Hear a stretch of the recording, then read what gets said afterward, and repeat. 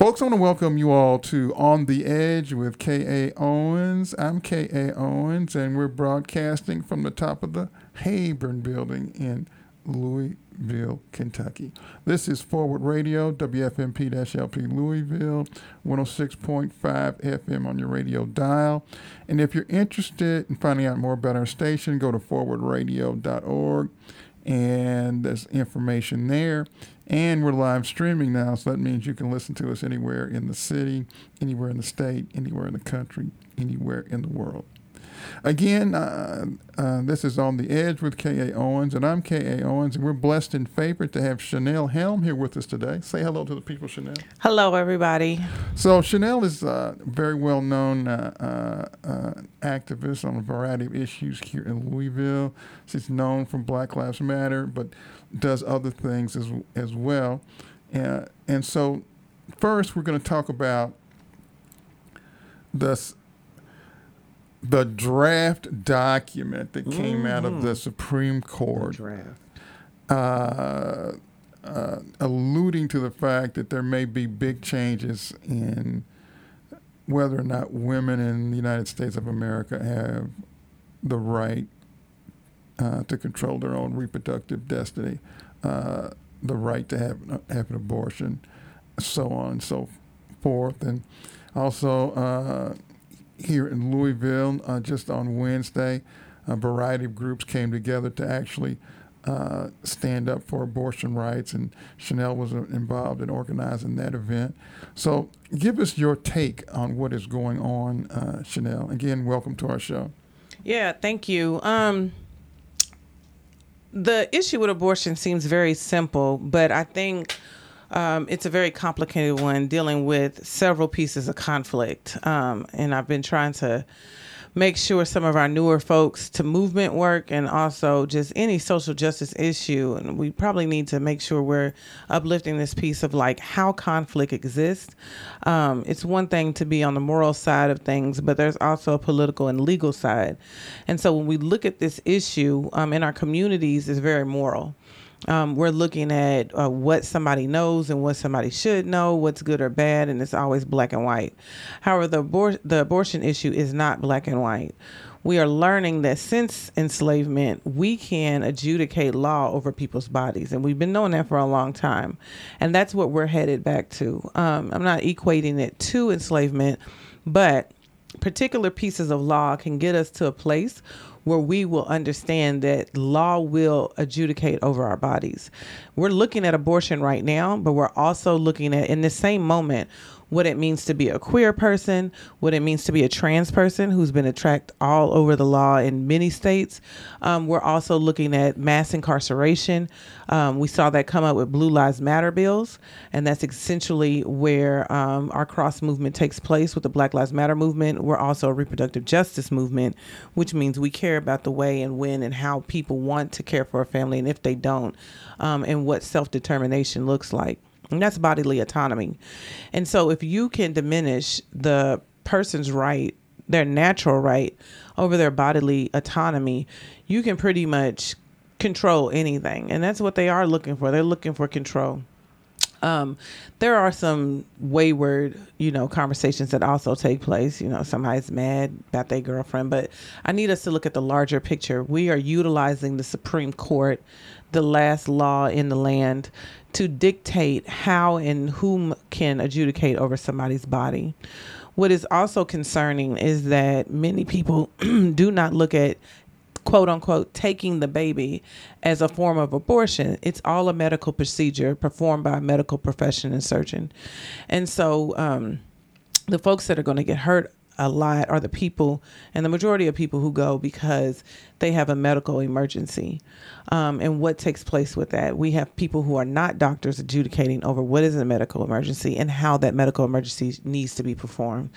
I think what we're seeing in Kentucky is that as a trigger state, and that is a state that is ready to issue a statewide legislation around a particular topic once the federal legislation has issued a topic and made it into law. Once Roe versus Wade becomes dismantled, we are a state that is ready to ban abortion, and we've already done so before the draft was even presented. And so for 2 weeks here last month, we could not perform any abortions in the state, thanks to ACLU, who have gone toe-to-toe with legislators for years and is ready with their legal teams all the time. They were able to put a juncture in, and that's where we're at right now, on the legal front anyway. So on another station, I listened to an interview yesterday with a gentleman, I believe was from Oklahoma, legislator who's on the sponsor of their draconian bills, and someone asked him, if you're going to mandate that the baby be born, what about health care and taking care of what the baby needs throughout their life? He just said that once the baby is born, that's the responsibility of the parent. That's what he said. Right. And these are people who are claiming to be pro-life. So as we enter into the difficult part of this conversation, I didn't know that was going to happen too quickly. We're looking at the conflict around what is right and what is wrong around aborting an unborn person. And people who choose to get an abortion are doing so because they can. And they've always had. This is not a new topic. It is rather barbaric that we continue to keep talking about abortion as if it's this new dangerous thing. But people who give birth have always gotten an abortion. And for me, it's always a healthcare issue, whether it's mental health or wellness. People are going to do what they need to do for their bodies and to take care of the rest of their family and their community. What is astounding is white supremacy has now made it a tactic in controlling folks and in controlling mass incarceration, as well as what healthcare needs to be decided. When we talk about welfare in a country which employs a lot of labor but does not give that labor any benefits of its production, is where we see the issue. And the issue in telling someone, well, that's on your own, you can figure that out. You are controlling somebody's body first and then telling them that the state has no issue in like what you do afterwards. Then you should not have an issue in what happens during a pregnant person's body.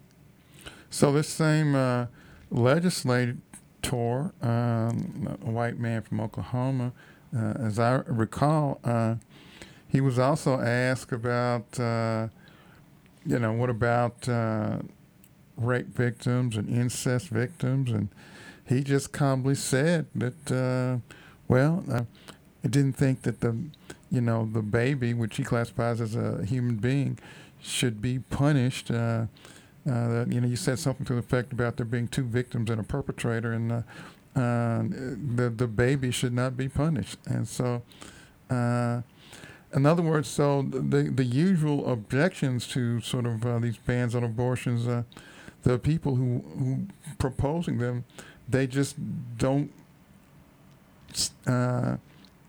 seem to care. You did mention something else too about white supremacy. That is, everything I've read about it says that abortion was not a big issue in the country for most of the country's history. Mm-hmm. When the moral majority came along, and there was a sort of an effort to get quote unquote conservative religious people involved in politics. I mean, the truth is that Jerry Falwell and those kind of people, their first issue was they were against desegregation. And so when it became unfashionable to spend a lot of energy being against desegregation, another issue was needed to sort of motivate conservative religious people to come to the polls and to be political. And abortion was chosen to sort of excite a certain segment of the population. Well, I don't think we need to still make it an issue that was introduced, right? Because we had already had COVID brain. I was going to say genetics. That's not what I mean.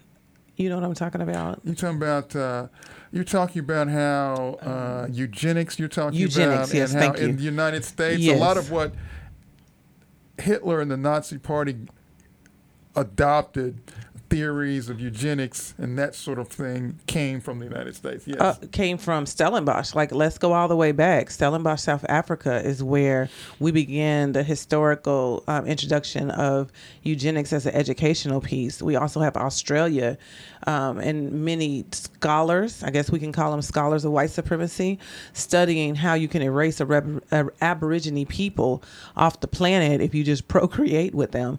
And so, yes, the manufacturers of what breeding and eugenics looks like take place in America because they can afford it. I think in those other countries, you have so much revolution that took place. And for white supremacy, it means bloody and violent, that the advancements take place. It doesn't mean that racism, a tactic of white supremacy, was erased. It does mean that these different places were able to experiment with different pieces of systemic genocide. And that's what we're looking at today. That movement through eugenics of sterilizing and operating and experimenting on Black and brown women not only continued with that group of people, but then it went into continuing with poor folks as well. And so during that time that you speak of, we still had those underground spaces for white women to go to have an abortion. We still have those other underground spaces for white women to go have an abortion, or elite folks to go have an abortion. Where we are making this a controversial and moral issue is for folks who are the working class, people whose labor that they use to gain a foundation for their wealth off of. And this is the major piece that needs to be established, because all these lawmakers have no stake in any place of welfare or any organization that supports poor, underprivileged folks and impacted people. They are very much the same people who move to move mass incarceration, Koch brothers, Alex, and all of these people who are making it hard for folks to get housing, food, and just to go see their folks in jail. So what we do want people to understand is the organizations that came together: Party for Socialism and Liberation, PSL, Sister Song, which is a Black-led reproductive justice national organization, coined reproductive justice, as well as Black Lives Matter Louisville and the other Black Lives Matter chapters in the nation who perform reproductive justice. Kentucky Health Justice Network, even Sexy Sex Ed, are taking a lot of heat for a lot of the work that is taking place at the grassroots level within our communities, and having to do a lot of impacted folks' education. While we do see some grass tops organizations, not so much in those spaces. So we're missing a key piece of like what is taking place in our communities. At the height of Corona, we see an exacerbated amount of domestic violence. Anytime you stuffing people in houses or taking jobs away, you're going to see that. And so that didn't mean that abortion was going to diminish. What did happen was a lot of violence that is domestic violence, sexual violence, assault. And so during this time, and with the help of Trumpism, this entire notion that like corporatism could rule over nations and stuff, being a small nation state, that's what corporatism is. Now we have folks scared to even go get an abortion, and they're risking their mental health to be in a domestic violence situation or to have a child.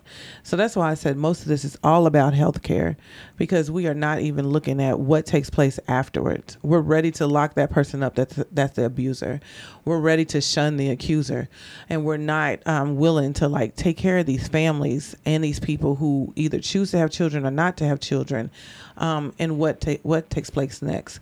So our entire goal is really making sure that we build an unsettling force of people who are very much educated around what is taking place. We need to stay away from arguments that do not serve the purpose or the cause of education, political education, and then making sure we're doing some supportive roles in Solidarity Economy, which is mutual aid. Become an abortion doula. It takes nothing just to support and accommodate somebody going through an abortion and just checking in on them. Join a local housing and justice team to make sure that people are having adequate housing and that we really cancel the rent. I think we really forgot about that once rent was being paid. We love when the money hits, but we forget that the money doesn't last long at all. And they're always going to dangle money over our heads like carrots. We're also looking at, like, if you want to take up policy, it's more than just go out and vote. That GOTV clause is getting a bit old. We need people to run. We need people to pull it up, and let's get some education and get out there and take these seats, because that is where the decisions are being made.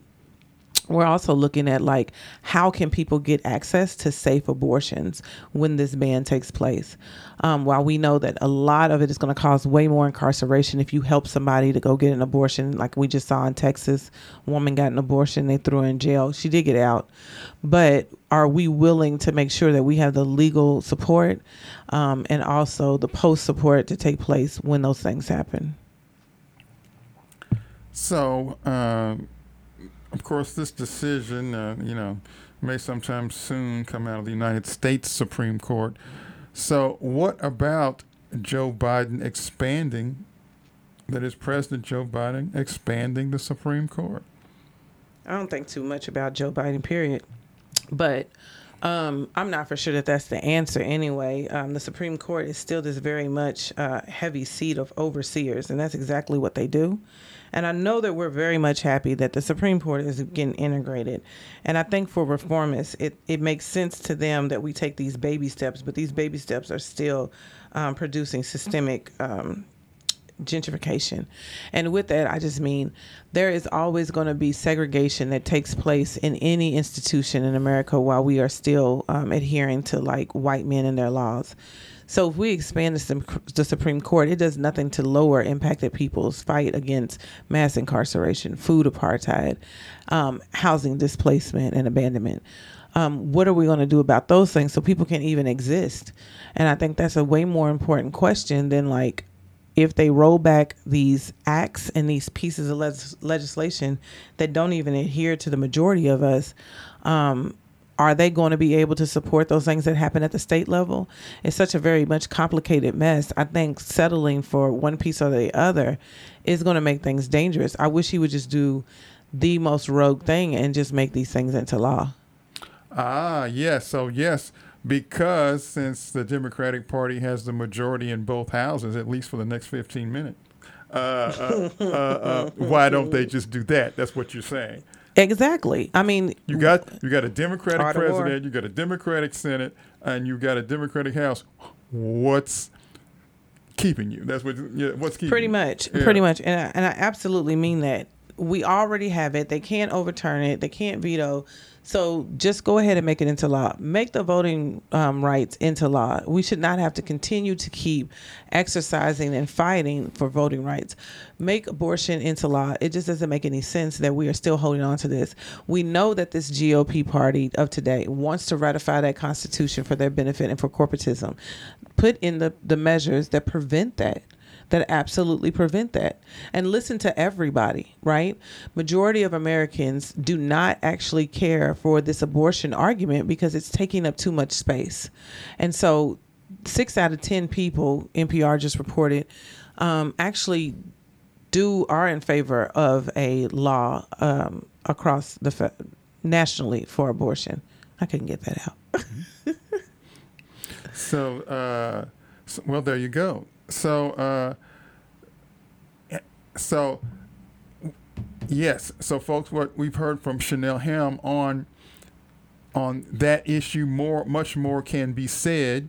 But while we have Chanel here, Chanel, would you like to spend a few minutes on a local issue we have here in Louisville, where we've have the what I call the Jail Crisis Coalition, but what the official name is the Stakeholders Against Death at Louisville Metro Department of Corrections.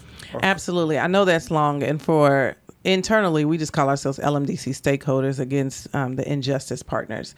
So we've had deaths, a series of deaths at the quote unquote new jail. in a very short period of time. And so people in the community are concerned. We've had, jail directors retire, and we got a new director. So Chanel, bring us up to date. So initially, 3 people passed away in the jail at the end of November. And since then, several partners came together, a few folks holding press conferences, but we meet every Monday just to touch base about where we've been at and what needs to disappear and what needs to absolutely happening. I can for sure say, and this is coming from our set of folks, grassroots folks, Black Lives Matter Louisville Community Bail Fund, All of Us or None, and a few other grassroots organizations, that there is absolutely a cover-up taking place over the deaths of these people in this jail. We meet with folks in authority, and they want to talk about data and what can't be accomplished, and they're just not willing to do any of those things. And so instead of actually talking about the people who have died, look, I understand that like people commit crime for whatever reasons, but people are just not just throwaway. And so they have really made these individuals seem like they're not important at all, but they were important to somebody, whether it was family or friends or just other folks they shared the streets with or they shared other spaces with. And every life deserves a bit of dignity. And so they have erased that for these folks. Several of them dying of overdoses in jail. And then 2 of them, 3 we assume suicide. There should be a screening underneath their current contract of what issues folks have as they reach the jail, whether it's drugs, health, whatever. And that was bypassed and not done with this statement that they don't have enough labor. They have enough people in each role to get the job done when they come to work. So the jail does not operate without certain people in those positions. It means that you have the people in those positions. The other case is not so much due to overcrowding, but the ratio to the folks that work in the jail is not correct either. We've also seen the departure of, what's Dwayne's last name? Was it Clark? Yeah, Dwayne Clark. And that is just an excusable measure because he's not the only person that's in charge of what takes place in the Metro Corrections Institution. There are several people who are in charge of Metro Corrections Institution and then those adjudicating institutions that are adjacent to it, like the courts and also the police. None of them are working in tandem with each other, but in tandem in different conversations that we aren't privy to, but continue to keep telling us, oh, we're talking.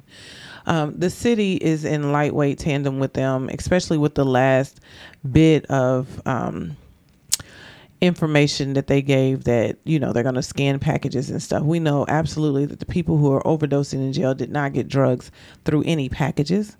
We also know that if somebody was to commit suicide in a single cell, that would be really pretty unaccomplishable.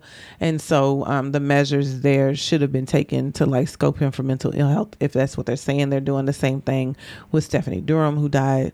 And it's been really complicated. So what we're looking forward to with our 4 demands, creating amnesty that will take place in June, hopefully. And we're looking at 14,000 people having their cases totally dismissed and some people who have some other cases raised up so that they can get those taken care of. And all of us are down to support to make sure that the target of incarceration is removed from these folks. We're also looking at what does it mean for that city's, what do you call that? The commission, oversight, whatever board, it ain't even oversight. The Police Accountability Council or whatever it is. Oh, the Citizens Police Accountability Board. Yes, that. To see if they could have some type of adjudication over what is taking place, because it's clear that there is not a group of folks actually watching the jail and what they're doing. It's just like the police. We're willing to tell them to correct their own mistakes. But in that, trying to find folks who would be on that council or extending their power, we've been examining the WellPath contract and finding all type of slip-ups and just holes in the entire piece. That's the healthcare contract for the jail, because they've privatized the health care and for the jail, and it's not working too well. It's not working at all. And we plan on making sure that there has to be an address of what it means for folks to be incarcerated at the jail level and why they're still in there. I know so many people are lifting up the bail issue with the bail movement, but our issue in Louisville is not bail. Our issue are judges. Our issue are patrolling law enforcement. And there are just certain people who should not be in jail for the crimes that they are committing, while we try to figure out like what that looks like for violent crimes. If folks believe in abolition, then they have to understand that abolition means the non-existence of the systems that are in place now. Those things are harming everybody, and jail is one of them. So what are we willing to do if we're willing to pay all these people to oversee a jail, all these people to work in and outside and with the court, all these people at LMPD and other areas? Where could we put that money at? Where could we put those funding towards, right? And so this is a big call for us that are grassroots organizations around defunding the police, and defunding other areas that need to go to preventative measures and spaces where community organizations are really supporting these individuals. There's not a city organization that actually supports people post-release. There are all community organizations. And I know a lot of people like to throw up nonprofit, but a lot of people do this individually as well. And so what does it look like if we were to fund those folks doing this work before people get in trouble or before people take a drastic measure to like get their needs met? And all of it is a work in progress. It's also really exhausting and frustrating because you have to continue to keep holding people who are paid and elected by our folks accountable, who want to ignore that we have a crisis at LMDC. Well, I will say it's a tribute to the Louisville activist community that in Louisville's sort of role in sort of the activist world in the state of Kentucky, that Louisville is actually able to put something together to, for instance, on abortion rights. That is, we have people here that are willing to put something together on short notice to make a statement on that issue and to be active on it. And also people are willing to come together on a weekly basis to deal with a serious local issues, which is, deaths in the local jail and all the issues that are related to it. So and of course, Louisville is sort of expected to make a statement on these important issues. I was at the event Wednesday, and there was a young lady who drove all the way from Somerset, Kentucky, to be a part of the event here, because in all likelihood, she didn't have an event in Somerset to go to. And so she got in and hopped in her car and came up here. And what we'd like to say with folks who want to stand in solidarity around issues is that it absolutely starts in your intimate community and where you are. And while many folks may not know what that looks like, or they are probably intimidated by some of the folks that are in their intimate community, all it takes is just one bold action. Maybe you're holding an educational piece. Those are very light green actions to take. Maybe you're just holding a community conversation. It's still an awareness piece, and it still helps somebody else be able to move this work forward. And then, taking it up a notch is to make sure. And Chanel will help you. If you want to get something going right back in your home. I know, right? They call Chanel will help you. I absolutely do. That's why she's here. I absolutely do. Helping people learn how to organize where they are, learn how to engage with elected officials. They are not remote to you. They are not far away from us.